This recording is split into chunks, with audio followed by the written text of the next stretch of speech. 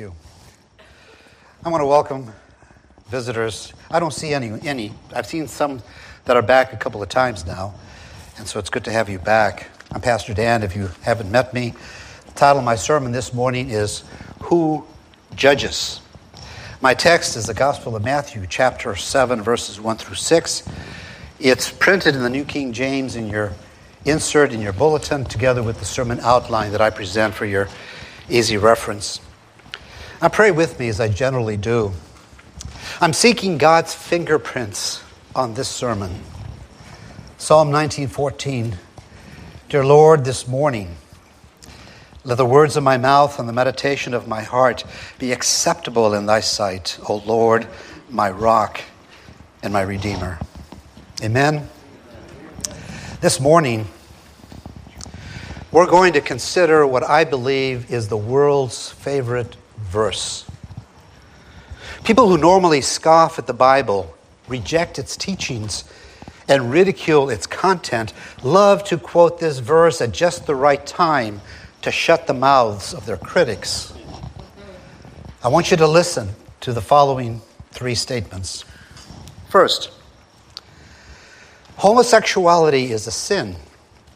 Homosexuals need to repent of this sin in order to be right with God. 2, all premarital sex is wrong. Two people living together out of wedlock are living in adultery. And 3, abortion is moral murder. It is the killing of a human being, and those who participate in it and those doctors who perform it are guilty of taking innocent human lives. Now, when such statements are made, the world immediately trots out their favorite verse in the Bible, Matthew 7:1, judge not that you be not judged. Now, this raises the question, should you be the judge? The answer of Jesus was not an unequivocal no, as some people think. The answer of Jesus was, it all depends. In our passage this morning, Matthew 7, verses 1 through 6, Jesus tells us to be watchful of three things: logs, dogs, and hogs. You've got to use some type of judgment to identify any of them, or perhaps all of them. And Jesus gives us here three principles to help us answer the question, should you be the judge? First, consider that destructive judgment is wicked. Our text, verse 1 states, judge not that you be not judged. And the word for judge here is the Greek word krino, which is a word which has 12 different shades of meaning. It can mean to choose, to separate, to determine, to adjudicate, but sometimes it means to condemn in a censorious fashion, and that is the meaning of the word in this passage. Now, there is a difference between confronting the sin and condemning the sinner. John says in chapter 8 about a woman who was caught in adultery.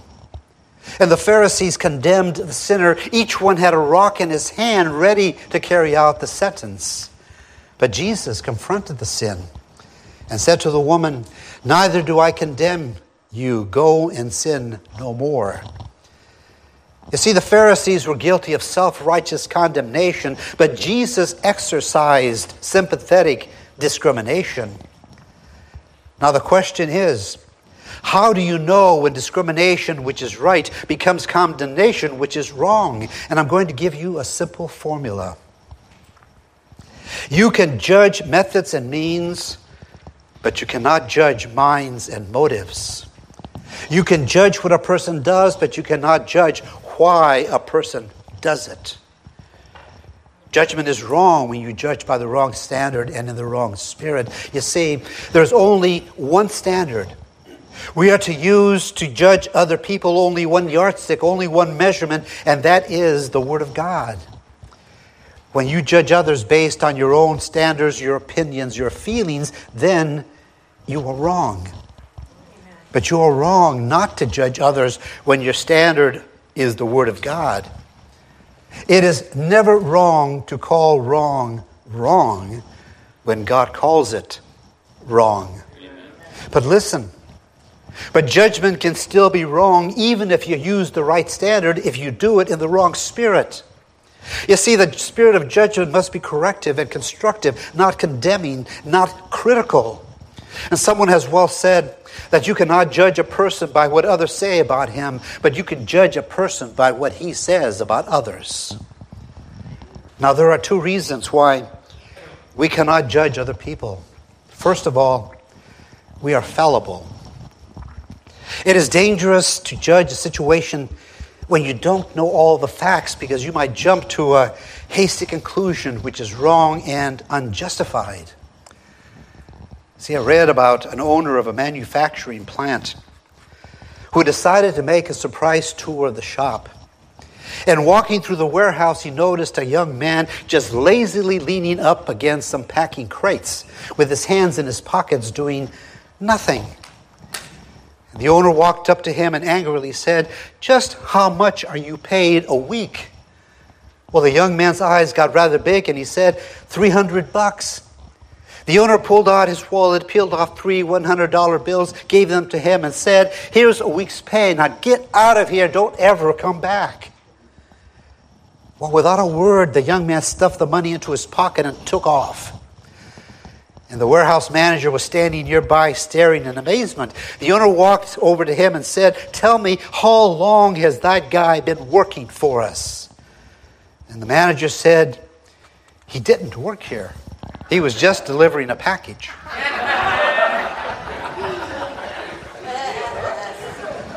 You know, the Apostle James had something interesting to say about this matter of judging others. In James chapter 4, verses 11 through 12, he states, "Do not speak evil of one another, brethren. He who speaks evil of a brother and judges his brother speaks evil of the law and judges the law. But if you judge the law, you are not a doer of the law, but a judge. There is one lawgiver who is able to save and to destroy. Who are you to judge another?" There's only one who is able to judge correctly and rightly because he knows all the facts, and that is God. When you set yourself up as a judge over somebody else, you are playing God, and you have no right to do that. And the Apostle Paul said in Romans 14:4, "Who are you to judge another's servant? To his own master he stands or falls." But another reason why we cannot judge others is because we are fallen. Our text, verse 3 states, "And why do you look at the speck in your brother's eye, but do not consider the plank in your own eye?" See, none of us are perfect. We don't know the hearts of others. We don't even know our own hearts. The Bible says the heart is deceitfully wicked and no man can know it. There is an age-old poem that says it well. Listen. "There is so much good in the worst of us, and so much bad in the best of us, that it hardly behooves any of us to talk about the rest of us." Now, did you know that when you judge others, you are generally criticizing a fault that you yourself have? Romans 2:1 states, "Therefore you are inexcusable, whoever you are who judge. For whatever you judge another, you condemn yourself. For you who judge practice the same things." You know, Jesus speaks of a person in verse 3 who's trying to judge the speck in one person's eye while he has a plank in his own eye. And the word for speck is the Greek word for splinter. And now a splinter is just a piece of a plank. Generally, when you criticize another person's fault, his fault is just to chip off your block. That's why Jesus said in verse 2, "For with what judgment you judge, you will be judged. And with the same measure you use, it will be measured back to you." Now, what Jesus was saying was this: the person who forms a noose of judgment for another person will soon find his own neck in the knot. I remember, maybe you do, when TV evangelist Jim Bakker had his first moral indiscretion. It was uncovered. At the time, there was another TV evangelist who at that time had a worldwide ministry. And he came out publicly and excoriated Jim Bakker and criticized him and said he should be removed from the ministry for at least 2 years. Well, lo and behold, this same TV evangelist soon fell into moral sin. His sin was uncovered, but rather than follow his own medicine, he left his denomination and lost his ministry, but then he just set up his own work. Beware of the person who builds himself up by tearing others down. Secondly, in your outline, consider that a diluted judgment is wrong.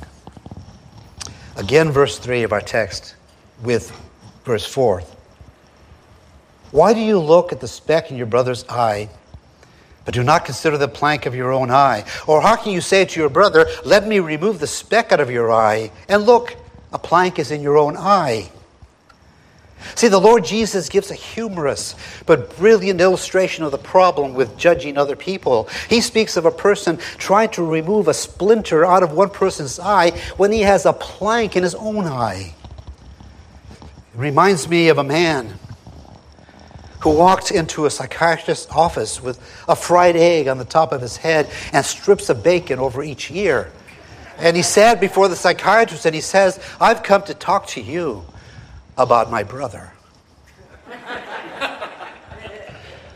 That's about double the response I had from the first service. And I asked Regina at the beginning, I said, Regina, do you think they're going to catch this joke? She said, I thought it was funny, but I was afraid to laugh.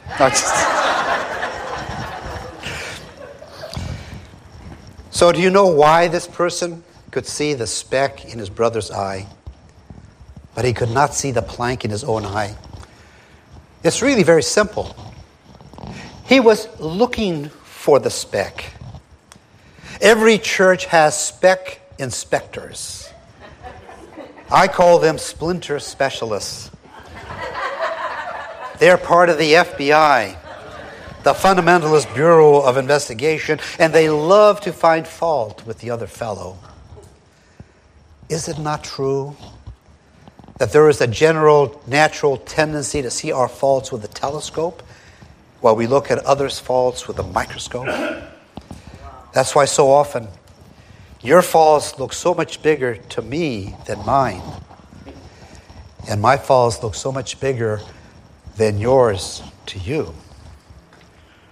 You know, the easiest thing in the world to see is the fault which others own. The hardest thing in the world to see is the fault which you're condoning. We somehow think that, and even pastors are included in this, we somehow think that if we can blow out the other person's candle, it will make ours seem or burn brighter. And the more insecure you are, the more judgmental you will be. Envy digs up the dirt that jealousy throws at success. Now, verse 5 is the key to understanding this entire passage. I've said often that any text without a context is just a pretext. You're never going to understand verse 1 unless you link it with verse 5. Jesus tells us how to walk this tightrope between confronting sin and condemning the sinner. Verse 5 begins, hypocrite, first remove the plank from your own eye. Now notice what the Lord does. He condemns selfish judgment, but he condones self-judgment. Because the Lord knows that self-examination will eliminate selfish condemnation. Now he's speaking here to the hypocrite. It's just a step from the critical to the hypocritical, and just another step from the hypocritical to the hypercritical. Now you can be critical without being hypocritical, but you cannot be hypocritical without being critical. And what is the mark of the hypocrite? The hypocrite judges others to make himself look good. The humble judges himself so he can make others look good. You know, it's been said, the hand that means to make another clean must it's not itself be dirty. I believe it was Benjamin Franklin who said, clean your fingers before you point at my spots. But the point that Jesus makes here is this. Once your fingers are clean, you can point. That is where the third principle comes in. In your outline, consider Discriminating judgment is wise. There are two words to notice in verse 5. The word first and the word then. Let's look at the entire verse 5. Hypocrite. First remove the plank from your own eye, and then you will see clearly to remove the speck out of your brother's eye.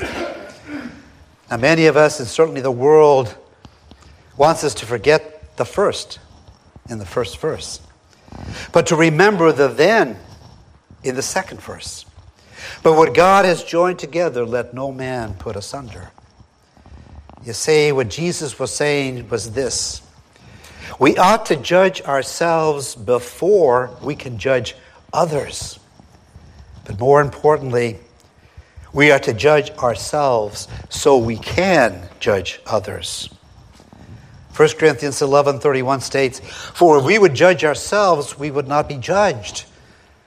It's only when you see your sins correctly that you can see other sins clearly.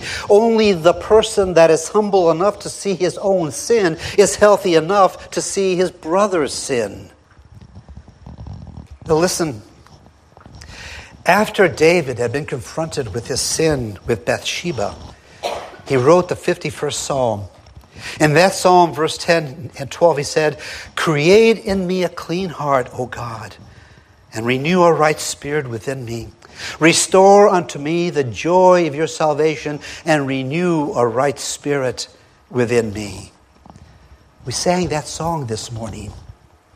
But then after he had gotten his own sin confessed and up to date, he said, then I will teach transgressors your ways, and sinners shall be converted to you.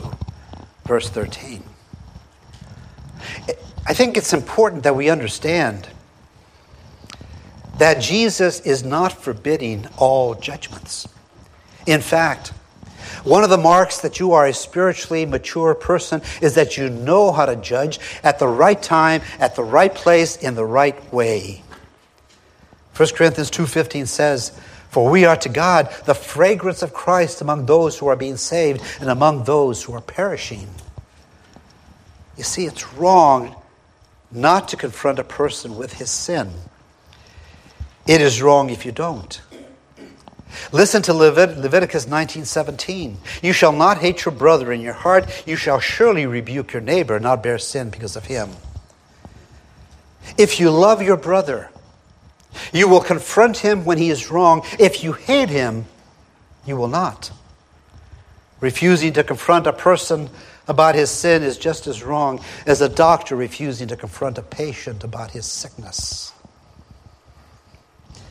Now, if you want to understand what Jesus said in Matthew 7:1, which was, judge not that you not be judged, you must put it right beside it what he said in John 7:24, which states, do not judge according to appearance, but judge with righteous judgment. I think that says it all. You cannot judge a tree by its leaves, but you can judge a tree by its fruit. You cannot judge a book by its cover, but you can judge a book by its contents. The key is not to judge by appearance. There was a lady in an airport who bought a book to read and a package of cookies to eat while waiting for her plane. And after she had taken her seat in the terminal and began to read this book, she noticed that the man sitting one seat away from her was fumbling to open up this package of cookies. Well, she could hardly believe her eyes that a stranger would just open her bag of cookies and eat them. And he took another and he ate it. And she was so hot and steamed, she reached into the bag and also took one and ate it. Well, the man didn't say anything. He just reached over and took another cookie. When they finally got down to one cookie, the man reached into the bottom of the bag, broke the cookie in half, ate it, looked at the woman, got up and left. This woman couldn't believe this man's nerve. She was thinking to herself how fresh and arrogant he was. Soon the announcement to board the plane came. And this lady got on the plane, still hot and bothered at the audacity of this man. She sat down, buckled her seatbelt, reached into her purse for a tissue, and there was her bag of cookies. Now, there is a moral to this sermon.